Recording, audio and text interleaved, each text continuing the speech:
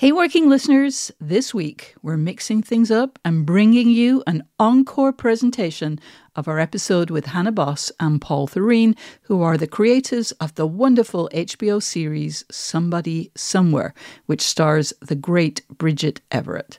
When we published this episode the first time around in March of 2022, Somebody Somewhere had just finished airing its first season, and it was met with lots and lots of praise from viewers and critics alike.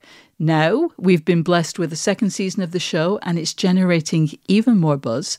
It's been nominated for multiple awards and recently won 2 awards from Gallica, which is the Society of LGBTQ Entertainment Critics. I am a member of that group. So, congrats to the cast and crew for that. This is all to say that Somebody Somewhere is a really special show, and we're so glad that working co-host Isaac Butler got to talk to the creators for Working. So here it is, our episode from March 13th, 2022, in which Isaac talks to Hannah Boss and Paul Thureen. We hope you enjoy it.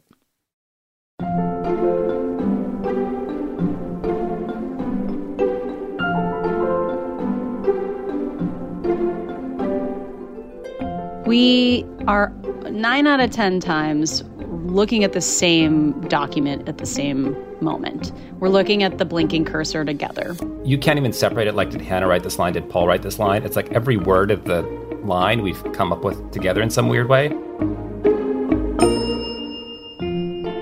Welcome back to Working. I'm your host, June Thomas. And I'm your other host, Isaac Butler. Isaac, whose voices did we hear at the top of the show? June, we heard the voices of Hannah Boss and Paul Thureen. They're incredibly great actors and writers. And I guess full disclosure, this is going to be a slightly different than normal Working episode because I've actually known them a long time. We went to college together. I first saw them act in a play, Tony Kushner's A Bright Room Called Day, the first semester of my freshman year. And I've actually been friendly with them ever since. Wow. So why did you want to speak with them right now? Well, Hannah and Paul created and were the showrunners of the recent HBO show Somebody Somewhere, which I don't know if you've seen. It's a really beautiful show. It stars Bridget Everett. It's about life in Manhattan, Kansas.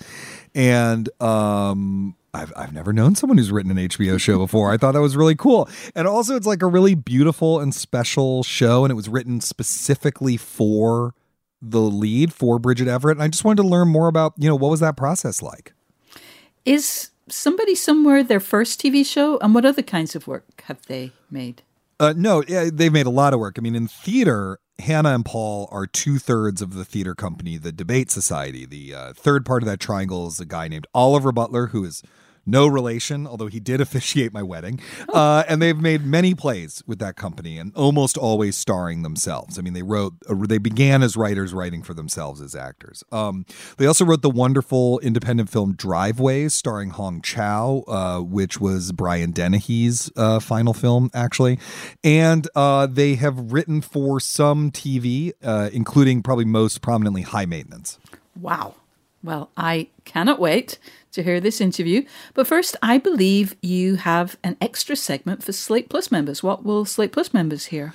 Yeah, we're going to talk a bit about the pandemic and the show. And that's a question we've talked about a lot here on Working. But this was a little bit different. I wanted to know why a show that's set in the present day and made during the pandemic did not have the pandemic in it. There's been a lot of discussion about whether TV shows and movies set in the present day, should people be wearing masks in them? Should they be talking about vaccines? There's none of that in the show, but I still feel like to some extent the thematic content of life during the pandemic has made its way into the show. So I wanted to talk about how did they make those decisions? What was the thought process? How did they come down on it the way that they did? I think their answers are really fascinating, actually. Yes, and you know what? People need to hear them, and they can do that if they join Slate Plus. What's Slate Plus, June? It's our membership program, and for a very reasonable fee, you'll get no ads on any of our podcasts, unlimited reading on the Slate site, and member-exclusive episodes and segments from us and from other shows like the Culture Gabfest and The Waves.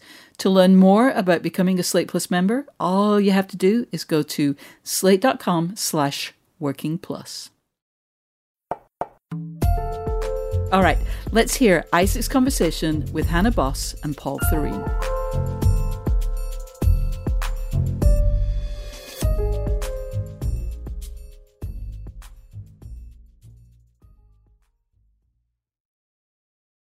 Paul Thureen, Hannah Boss, thank you so much for joining us this week on Working. Thanks for having us. Thanks for having us, Isaac Butler. I think we should probably let the listeners know, not a typical episode in that, like, sometimes I do interview people I know, but I've never interviewed people I've known for 25 years before. We all went to college together. I think I've known you all since, Paul, you were in a bright room called Day my freshman year. I was also in a bright room called Day. Yes, exactly. Sorry, didn't mean to erase you, Hannah. I've been on the board of your theater company. My wife is currently on the board of your theater company. So we do go way back. But as I was preparing for this interview, I realized I know like nothing about your process. Somehow in that quarter of a century, I haven't known about it. So this will be fun. But one reason why that's true is actually, I feel like there, for a period of time anyway, a certain amount of privacy and secrecy and protectiveness around your process was actually part of your process. So could you talk a little bit about that, about sort of the private element of it and why keeping it a secret has kind of been important to you? Yeah, I think, Paul and I are best friends, and we've known each other for a very long time. And we sort of started our process by not knowing what the heck we were doing. And I think we tried to sort of keep it private because we were sort of doing a lot of risk-taking and failing and throwing things against the wall together. And we didn't really know what our process was at the beginning because we were kind of making it up as we were going along. So we kept it private. And I think we also, we didn't want our process to define us because I think in the theater sort of world that we came out of, people were very quick to look at collaborations and put them sort of in a box, like with, using the word collaboration or using the word devised. And I think that because we were sort of making up our process, we didn't really want to have to explain how we made things. And we also wanted to have the ability to change how we made things. I think that's really true. And I think also when, as Hannah said, we were figuring it out, we started out very intuitive, and then we just sort of followed that for so long. And then when we, started working with Oliver Butler, the third member of our theater company, we sort of developed this way of working. And I think it felt like very special and homemade. And I think we were a little bit scared of if we talked about it, it would fall apart. Or, there's always the imposter syndrome thing of being like, is the way that we do it good enough? And so I think that we ended up sort of being really, really crazy to a fault, secretive about what we did. And then actually when we started teaching more and sort of teaching students the values of collaboration, and we had to sort of like articulate what we do and why.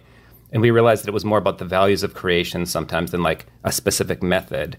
And I think that was a real opening up for us, that we sort of learned how to define our work and talk about our work through teaching. And that actually ended up sort of like feeding back on itself and helping our process. That like when we were stuck with something, we would go back to the things that we had told students about how we worked. And we were like, oh yeah, there are things that we can rely on and sort of tips and tricks, and that we do have a process. And being a little open about it actually, I think, sort of helped us sort of grow the way we work. And I think even looking at the very beginning of us working, even thinking about our theater company, when our third collaborator, Oliver, came in, I remember he, we wrote this play, I Thought About Raya, in college, and we performed it in a squash court.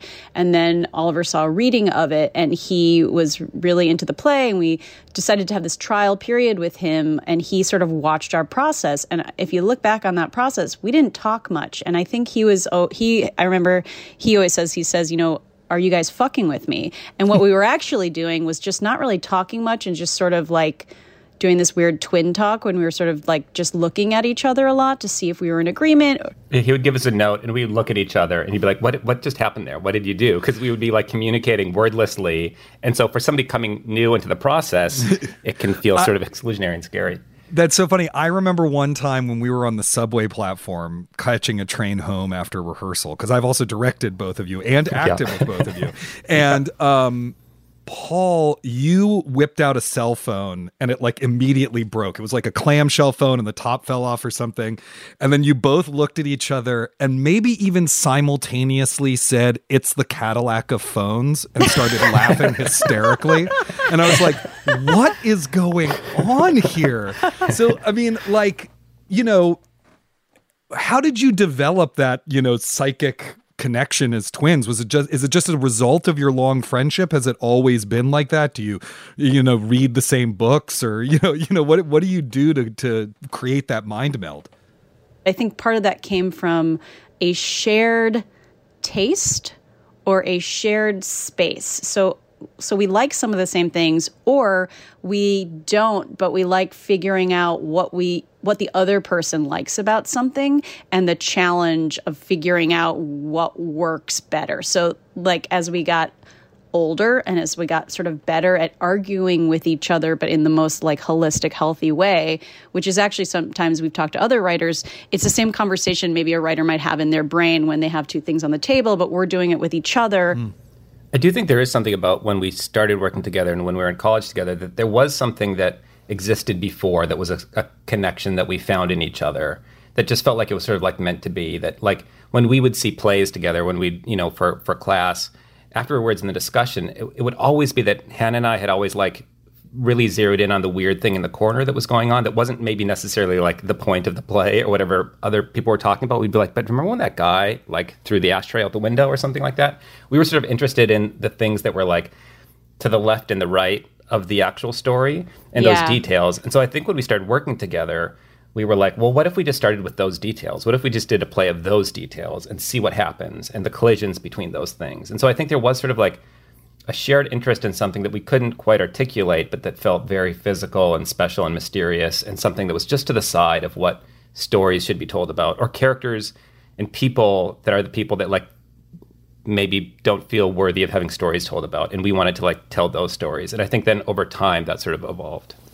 And it sounds like to some extent that, bringing in a third collaborator who is Oliver Butler, who we should say is no relation to me whatsoever, although he and I are also friends, that bringing Oliver in really forced you to figure out a way to discursively have a process, that 100%. involved language and could welcome other people in, even if that circle of other people's relatively small. Yeah, and that was like our first step of trying to explain why we liked something, or explain why we didn't like something, or, put into words how to start making a play, or why we want to tell a story in a specific way. And I feel like it was like a great, like slow lesson in another way of healthy arguments, which Paul and I talk about, and also the Debate Society, this theater company, we talk about like we all got so much better at arguing. At the beginning, we were pretty emotional, and something that has just worked in every relationship, every collaboration we learned with the Debate Society, when you're having these artistic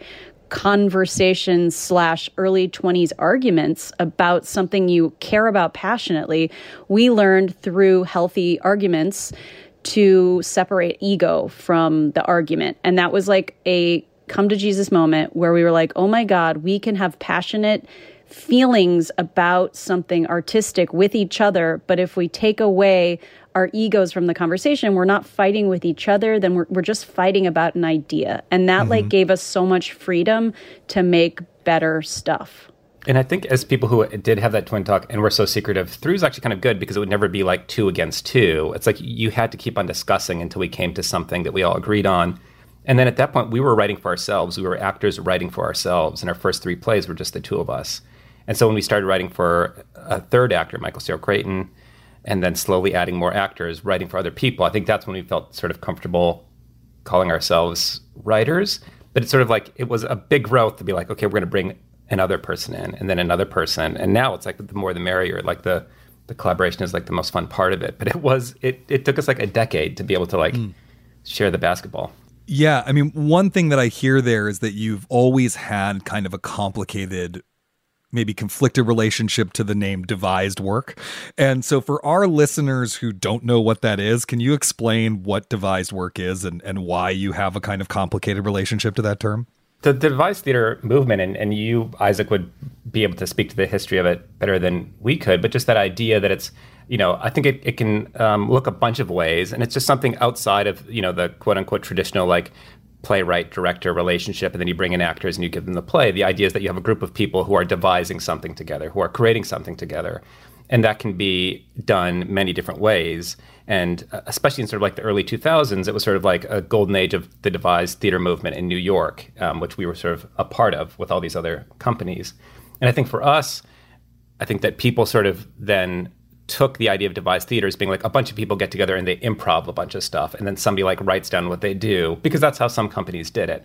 And so for us, that complex relationship, it's exactly it, because we were like, we don't want to tell anybody about our process.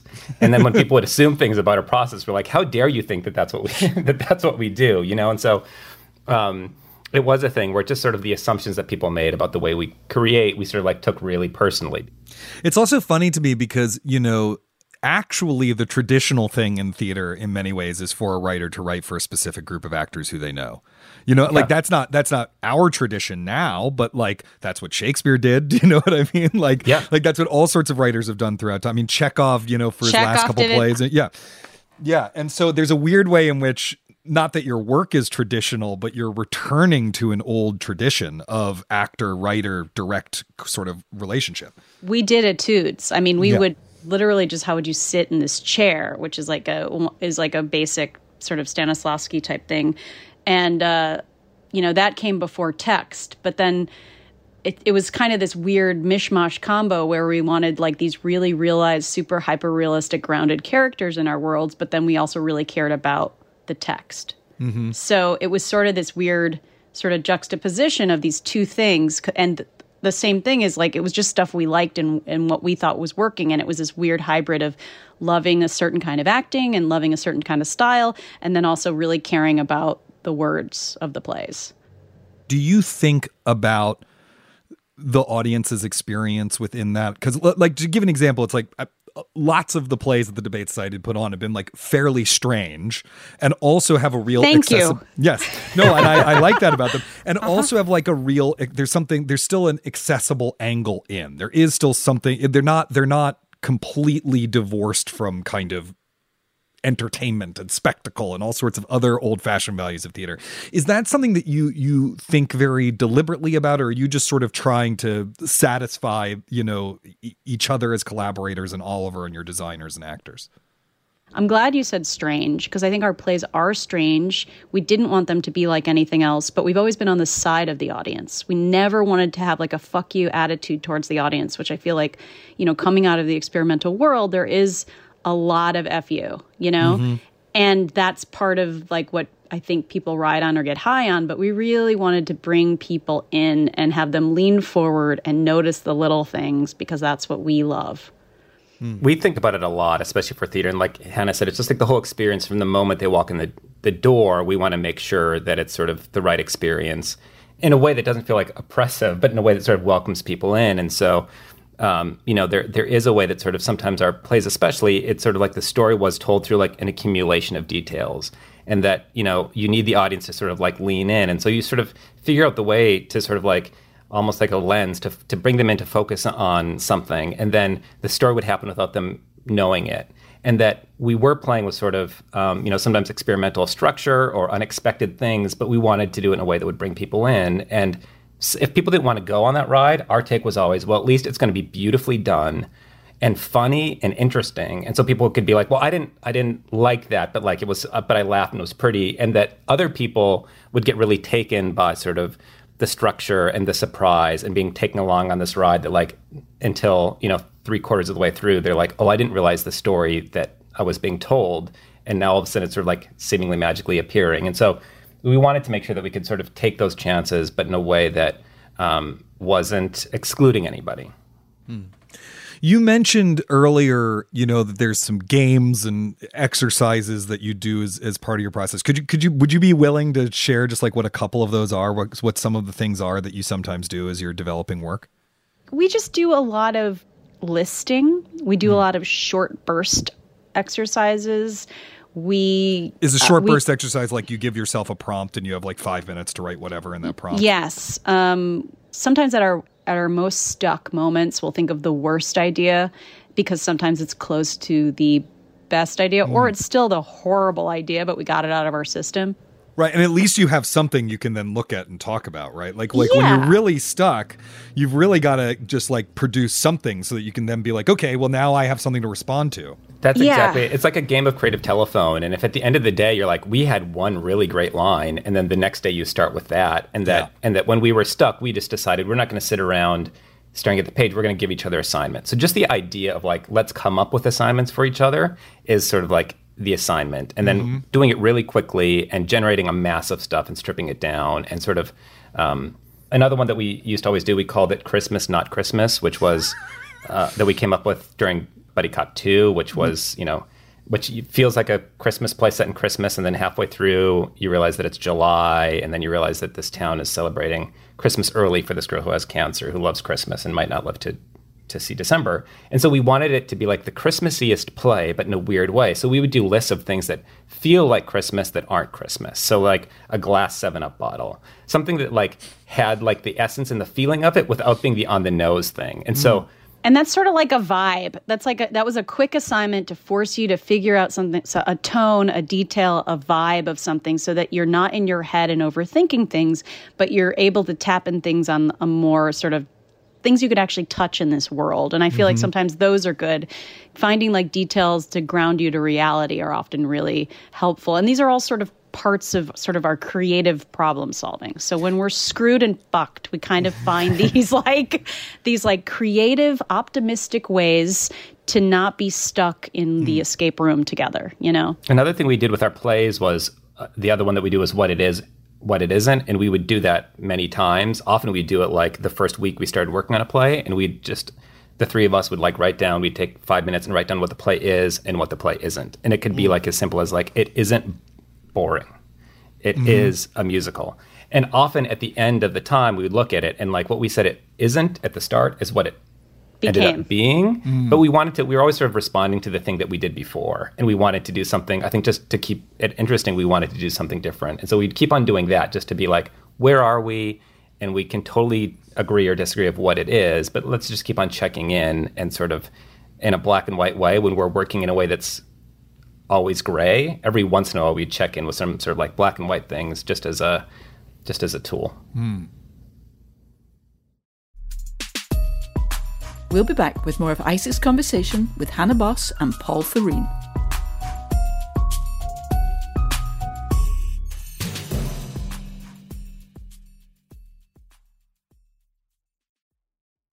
This podcast is sponsored by Ramp. Are you the decision maker in your company? Consider this. For the first time in decades, there's a better option for a corporate card and spend management platform. Meet Ramp, the only corporate card and spend management system designed to help you spend less money so you can make more. Most corporate credit cards offer points as incentives, but those points amount to less than their worth in real cash value. Ramp's business cards offer you cash back, real money in your pocket. Plus, you control who spends what with each vendor.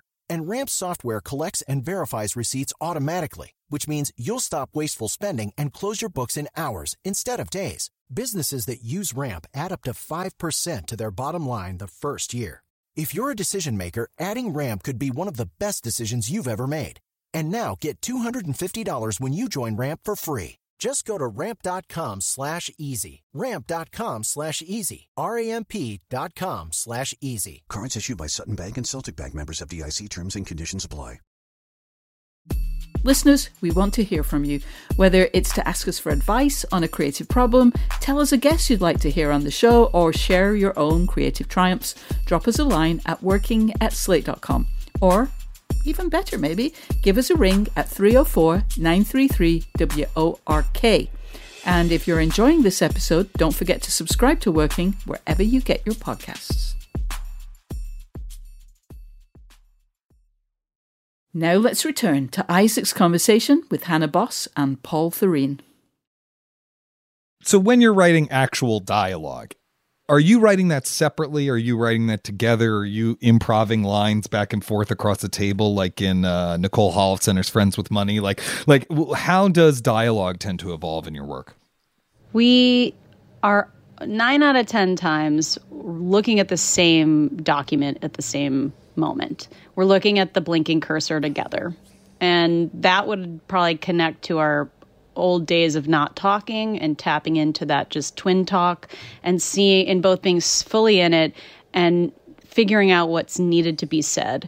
And we're both sort of throwing ideas out, trying different things, And then when we're stuck, we might divide and conquer. So if we're stuck in a moment, we'll both take a stab at what this moment is, what this scene is, and we'll go off, and then we'll bring it back together, and there'll be a merge or an argument, or we'll take one thing of gold that we found from it, or we're like, this does not work yet, let's go back to this later. So it's constantly sort of seeing what in our toolbox we can use to find the best dialogue.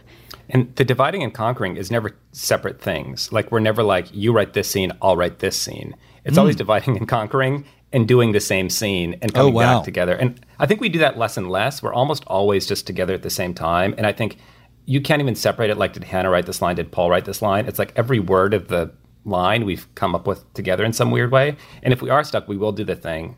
But rarely now we're like, okay, let's go off in 15 minutes and each do a version of this scene, and then we'll come together and see what inspired us. And it's always been the case that we're like, it doesn't matter whose idea it is. If it's like, if Hannah comes up with a good idea, it's just as good as if I do. But it is, I think there's a lot of ways to write together, and splitting scenes, splitting characters, I think that works. But for us, it's always like, we're literally writing every line together at the same time. Right. So let's talk about Somebody Somewhere, your show that's on HBO right now. Delightful show. It's not your first screen project, right? I mean, there's your wonderful film Driveways. There's other things you've done, High Maintenance, things like that. So where did this project begin? Because it did not actually begin with the two of you, unlike most of your projects, right? It kind of starts in a weird way in the way that we started working for TV, and that we were invited to a Sundance Theater Lab where we were developing the Light Years. And it was just, weeks of rehearsal space and dramaturgical support. And we were sort of making our wall where we had all this stuff on the wall. And Carrie Putnam, who at the time was the head of the Sundance Institute, came and saw our room and was like, this looks like a TV writer's room. You guys should work for TV, after she saw the reading of our play. And she introduced us to Carolyn Strauss, who is the smartest, most amazing person we know, and a producer, and created Game of Thrones and all the best things on HBO from that era, from the era before that. And she introduced us to Carolyn Strauss, and we worked with her to develop our play Buddy Cop 2 into a TV pilot that we pitched to HBO, sold to HBO, and then nothing happened of it. But anyway, we had this great year sort of working with Carolyn Strauss and sort of learning. That was sort of our grad school in TV writing. And then years later, Carolyn was working with Bridget Everett and the Duplass brothers, and to come up with a project for Bridget. And I think Carolyn thought of us because of the experience of working with us, and also because we're from the Midwest, and Bridget is from Kansas. And so they were sort of like looking for writers and people to sort of like pitch an idea for what Bridget's HBO show would be. And so Carolyn came to us, and it was a dream because we love Bridget and we love Carolyn. And so we sort of spent some time to figure out what our version of a Bridget Everett show would be. And we pitched it to them, and that was sort of the start of it. How close was that idea to the show that we are watching now? Pretty close. The pilot was pretty close to that pilot and that idea and that world. But then, as soon as we kind of pitched it and started working on it, immediately, Bridget was involved and helping us create, and added so much personal stuff to it. And, but there was, Paul and I have always been obsessed with dying malls in America, and our sort of prairie backgrounds and things we love about the Midwest, and sort of high school embarrassing things and all these little things that sort of were in our sort of zeitgeist. And, so we just created this pilot, and it really spoke to Bridget. And that's sort of how that came to be. What was your research process like, besides talking to Bridget? Because it's set in her hometown, right? I mean, that's her real hometown, and she has, I'm sure, a lot of her own experiences. But what was the rest of the research process like for you? Well, we got to go to Manhattan, Kansas, and Emporia, Kansas with Bridget and meet her whole family. And this is even before we had sort of locked down where we were going to shoot it, because we went to Kansas first, then we went to Illinois, and we got to meet her mom, Freddie, and we got to go look at her childhood picture albums and meet her brother and sort of walk Main Street with her. So we really got to sort of take in her town, and we got to we did this beautiful long drive from Emporia to Manhattan, Kansas. And that was sort of this epic, beautiful prairie ride. And I think that was really important for us sort of figuring out the world of this show. I can't describe it, but it was so specific and it felt so just a specific kind of Midwest where you don't see anything but this certain kind of landscape. And so, you know, all these textures we kind of took to Illinois, and then we did this big 15-hour, literally 15 hours. We had done the math. If we had left our house in Brooklyn, our apartments in Brooklyn, and then driven to Chicago, it would have been the same amount of time that we did driving around Illinois, looking to sort of capture the limestone of Manhattan, Kansas, that really sort of stood out. One of the things that I like talking about on this show that I prevail upon about my students is, you know, research isn't just going to the library and checking out a bunch of books, right? It's all sorts of other experiences. Yeah. We did that with all our plays, too. We would try to do research trips, a group trip somewhere that was connected to the work. And so in this, it was really important. And the idea of like seeing, you know, having Bridget's mom show us her scrapbook where we saw that Bridget qualified for state in 7 different distances and strokes for swimming, but each person could only do 4. So she qualified for 7 different events and she did 4 events. And like seeing that in these pictures of like high school Bridget swimming and sort of that experience was just invaluable. And I think that going to places, feeling the place, and also talking to people, I think especially in this one, talking to people is, you know, the idea for this very early on was like, what if somebody like Bridget, you know, there's always the stories about the person who goes from the small town in the Midwest to New York or LA. And we're like, what if that person stayed where they were and how would they find their community? And talking to people who lived there and just talking to people from my hometown in rural Minnesota and sort of, you know, these great art communities and sometimes sort of underground art communities, that idea of sort of talking to people and I think hearing about, you know, wanting to handle that in a layered way and like with full people and hearing about like people who you wouldn't expect to be happy in Manhattan, Kansas, like what they love about it and what's beautiful about it. And so I think going to a place, feeling it, and then having those conversations with people, I think was really key for this. Yeah, because, you know, it strikes me that one of the things the show avoids really well, that's an obvious pitfall, is condescension, right? Us East Coast elites, you know, condescending to the heartland or, you know, whatever it is, or that you would just portray it as, you know, miserable, you know, and while it's not like at the end of an episode, I think I'm going to move to Manhattan, Kansas, like it's not a life that I would particularly want. You really do fill it with like an understanding for why it's a life that some people want, with why those people might want it. We really wanted to be, again, on the side of the audience. And if you're going to write something about the Midwest, it was important to not be making fun of the Midwest, not be making fun of these characters. This is not a quirky world. The jokes are not on the expense of these characters. We're trying to keep it super grounded. Even though it is a very funny show, you know, there's a lot of sort of heart in the drama and the comedy.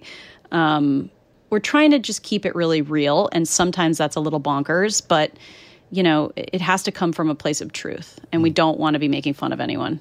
And I think we would never speak for Bridget, but I know that this is on the record in her hometown newspaper where she's like, I mean, there's a reason I left, but there's a reason I love coming back, you know, right. and that idea, and that I think that, you know, when you grow up in places like we grew up, you're not used to having people tell stories about you. And so I think there can be sort of a wall up. And I think that all of us cared so much about the details and in the world and what people were eating. And, you know, Bridget would talk a lot about the fact that, like, you know, if there was a scene that was just sort of like too, you know, people were talking about their feelings in like too clear a way or anything that felt like a TV line, we pulled that out. And I think that we really cared. And I think that people feel that. People from there feel it.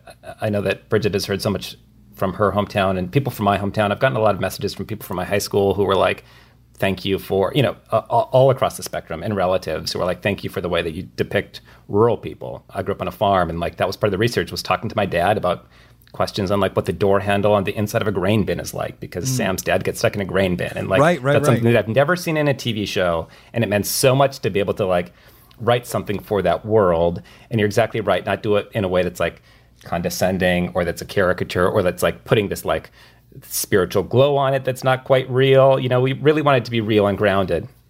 And, you know, one thing that Bridget Everett is, of course, known for is her incredible stage performances, her incredible concerts, her kind of, these way larger than life musical performances, which it seems you are deliberately somewhat parsimonious with how much of that material you include in the show itself, right? She sings a fairly slow song and soulful song in the first episode. In this proud land we grew up strong.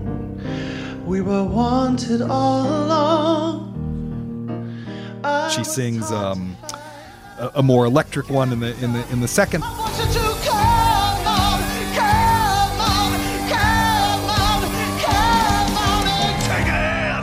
She doesn't actually do a lot more performing, in the next few episodes. How'd you figure out how to kind of pace that? Because you could see a version of the show that's totally built around, we have this genius level cabaret performer. We just got to make sure she's doing that every episode because that's what's going to hook people.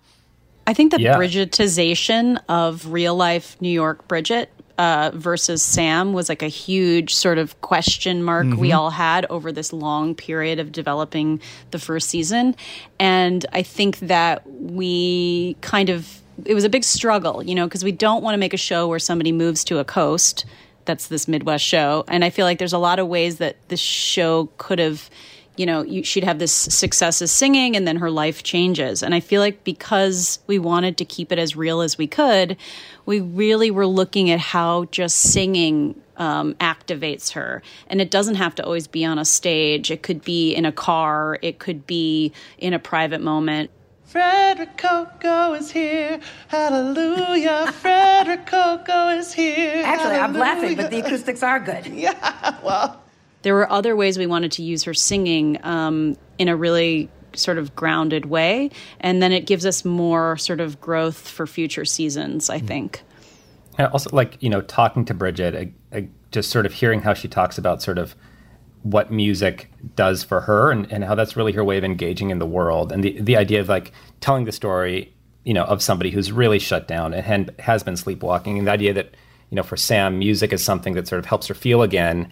And that's good, but that also sort of activates the bad emotions as well. And so it's the thing that she loves the most, but the more she does it, the more she has to invite in feelings that don't always feel good. And so I think that idea of we're sitting on this thing and we know what she has, but she doesn't feel ready to share that with anybody, and really sort of slow playing that and giving out little doses of it. We still see that she's funny and dirty and filthy early on, but she's just not, she keeps that with people that she feels safe with. And so seeing little doses of that and sort of deciding when we're going to give them a little bit more is fun. And I think a little bit unexpected. And also just part of Bridget is a complex, interesting, fascinating person. And her shows are big in body, but then also we end up finding ourselves in tears because of, the Christmas carol that she sings at the end of the story that she tells. And I think that existing in that space, where you're crying because you're laughing and laughing because you're crying, I think is really a fun place to play with her. And she is, I think, an incredible performer, and what she brings to sort of, the deeper, darker parts of the character is pretty amazing. Paul Thureen, Hannah Boss, thank you so much for joining us and talking about your process here on Working. Thanks for having us. Thank you.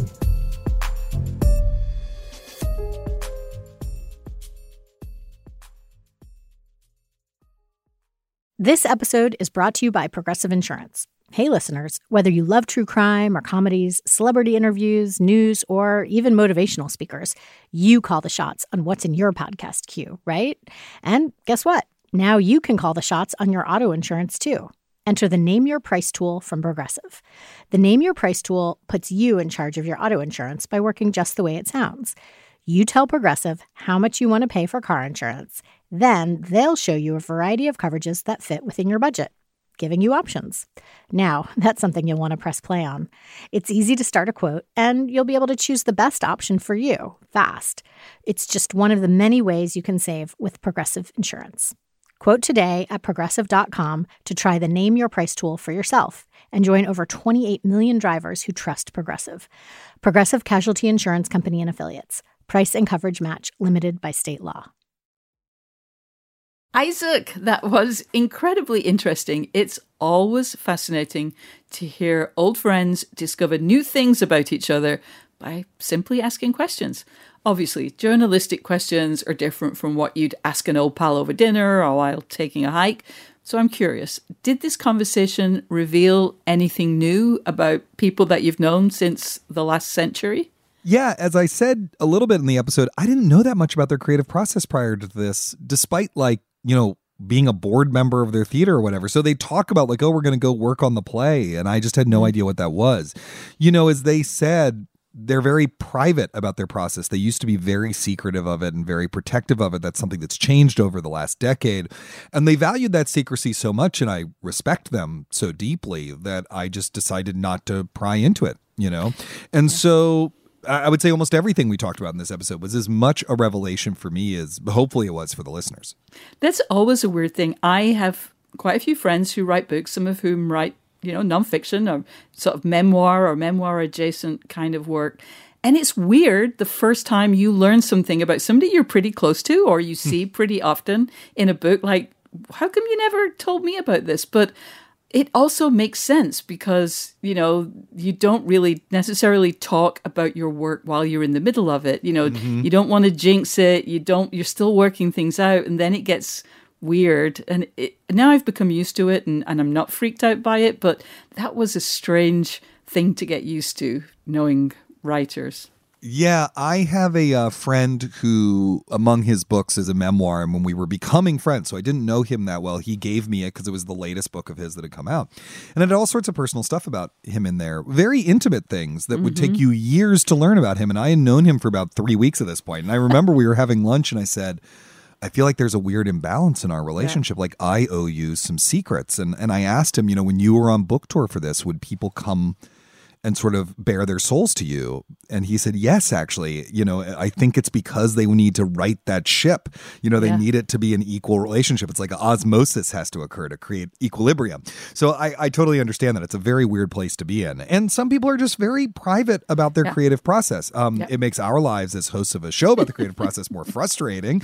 But, some people want to be secretive about it, and that's okay. Indeed.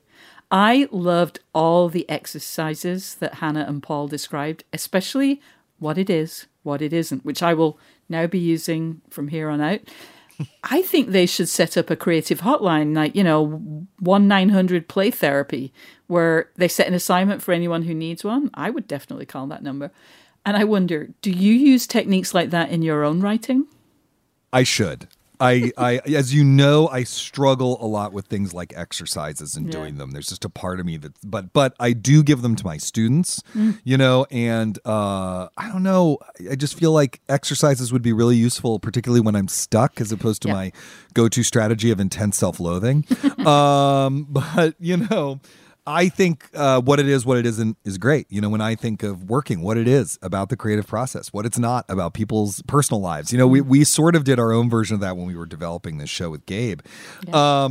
But it's also particularly a good idea for a collaboration. A lot of their exercises, and I've heard about a couple of others, outside of this show, are really great for collaboration because you're going to come up with different stuff. And the frisson or something between those two is going to be productive. So like my list of what it is and what it isn't of our collaborative process is going to be different. You're going to be like, wait, you said it's a grilled cheese sandwich and not a Caesar salad, but I said it is a Caesar salad and not a grilled cheese sandwich. What's going on there, Yeah, indeed. What is going on? Another thing that really struck me was how a lot of their exercises were like, let's take 5 minutes for this or spend 15 minutes doing that. The speed of that was really appealing, maybe because I often kind of just get stuck in my seat and I really have these marathon sessions that are often like marathon head holding. But certainly those short sprints felt really appealing. Do you want me to give you a short sprint writing exercise that I actually have used and taught that I think is very useful for nonfiction? Totally. Ready? Okay, try this. It's called 5-Minute Life Story. So set a timer for 5 minutes, and in that time, write your life story. And then when you're done, read what you've written and think about what you left out and why. And then write. Oh my God. Yeah. Wow. Yeah. Isn't that a good one? I got to take the rest of the day off. Sorry, Slate. Sorry. Got an exercise. That's a really good one. Another one is take 5 minutes and describe a photograph. That one's really good. You know, like the thing that's really useful about that stuff, and I used to do more of that in grad school. Now I tell people to do it as a teacher. But, you know, what's really useful about this stuff is that the stakes could not be lower. You are not trying to create the whole thing. You're just writing a little thing. You know, I think a lot of the big struggle of the generative process is not to get too stuck in your head. And because the solutions to creative problems are not usually cognitive, actually. You have to do something and then react to the thing that you've done. You know what I mean? You got to get it out of yourself and into the world. In writing, you know, the term we use for that a lot is shitty first drafts, which is a term that comes from an Anne Lamott essay that, you know, you just have to be okay with the fact that your first draft is going to be bad. That's how you're going to know how to make it better. You can't figure out how to make it better until you've done it badly. But I think that's really true in any creative endeavor. So if you can create these low stakes way to just generate, then you can move into revising. And revising might look like, you know, you might have written 5 pages in 15 minutes. And there's one line of it that's useful or interesting. Yeah. Who gives a shit? It's just 15 minutes. How much of your life did you lose? You didn't really, it's not, you know, you're not performing in Carnegie Hall. You're just writing in a journal for 15 minutes. Like what's the big deal? Just do it. And then you'll have something. Yeah, you got a line that you didn't have before. Yeah, what's the worst thing that happens? Your wrist hurts, you know, from handwriting, and then but you didn't come up with something great. Who cares? Yeah, exactly. Hannah and Paul spoke about gaining insights into their craft and techniques from teaching. And I'm very aware that teaching is part of a lot of creative professionals' work portfolio these days, including yours. Has teaching had any effect on your creative process? Well, there's a positive effect and a negative effect. I'll start with the negative effect, which is that it takes time. Yeah. And a lot of emotional energy. And that's time and emotional energy that is not being spent on my actual creative projects, right? Yeah. The good thing, there's all sorts of good things that come out of it, though, a paycheck being one of them. But creatively, one of the good things is that it forces it's forced me to put my ideas about creativity and how it works and how craft works into concrete language that can be easily communicated to other people. That's something this podcast does as well. You know, I have to answer your questions and I have to come up with ways of describing what I want to talk about. And that's very useful.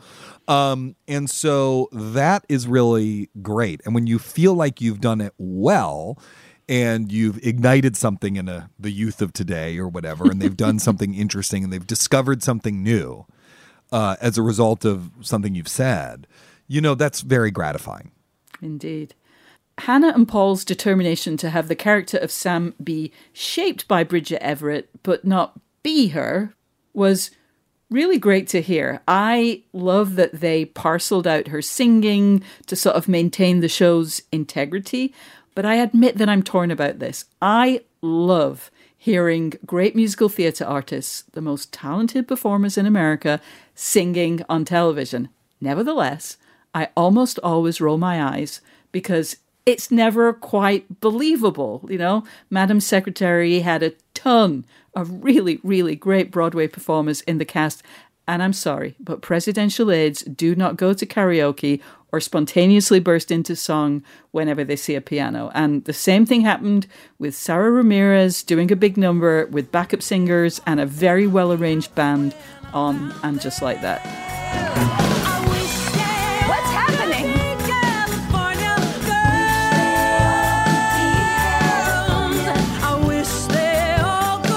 Do you know what's happening? Okay. I absolutely loved it, but come on, it's not believable. Yeah, I mean, I thought their answer there really was revelatory about their approach as artists and their taste. Because, so look, if you haven't seen the show, part of it's about grief. Bridget Everett's character, Sam, is in deep mourning after the death of her sister, who she was living with and taking care of. And it's really about someone who's sort of given up on her life. And singing is the sort of symbolic representation of that she doesn't sing anymore. And a coworker of hers who went to high school with her and loved her singing in high school convinces her to come out of her shell and start singing again. That's just the pilot. I've only described the pilot, actually, right? A lot happens in that pilot. But you can understand from what I've just said What you expect that show to be is that every episode at the end, she's going to sing publicly in some way that a la those Vonda Shepard songs in Ally McBeal, comments on the action or reveals something about her character and is very moving and exciting to watch. Yeah. What a cliche choice that would have been. Yeah. And but that cliched thing, if you've ever seen Bridget Everett perform, that cliche thing would work because she would be able to sell it because she is an incredible performer. And they knew that. But instead of making that sort of easy, very satisfying, obvious choice, they went a different, subtler way. Bridget Everett does sing in every episode, but she isn't performing in every episode. And structurally, all those different varieties of singing build towards the season finale where they all come together. In the season finale, she's singing throughout that episode in all sorts of different ways, some of which are performative, some of which are the personal, everything kind of comes together there. So structurally, the songs are actually doing something and her relationship to them is telling you something about the character, and that's more satisfying than if they had taken the more obvious route. Oh my God. I cannot believe that I have not watched the show yet, but I am going to do that. As soon as I've done 5-minute life story. June, you've got to watch it. I'm going to watch it. Murray Hill's in it. Oh, I know. Love Murray Hill. We hope you've enjoyed the show. If you have, remember to subscribe wherever you get your podcasts. Then you'll never miss an episode. And just a reminder that by joining Slate Plus, you'll get ad-free podcasts, extra segments on shows like The Waves and Culture Gabfest, and you'll never hit a paywall on the Slate site. To learn more, go to slate.com/workingplus. Thank you to Hannah Boss and Paul Thureen, and to our fabulous producer, Cameron Drews. We'll be back next week with Karen's conversation with game designer Jian Shim. Until then, get back to work.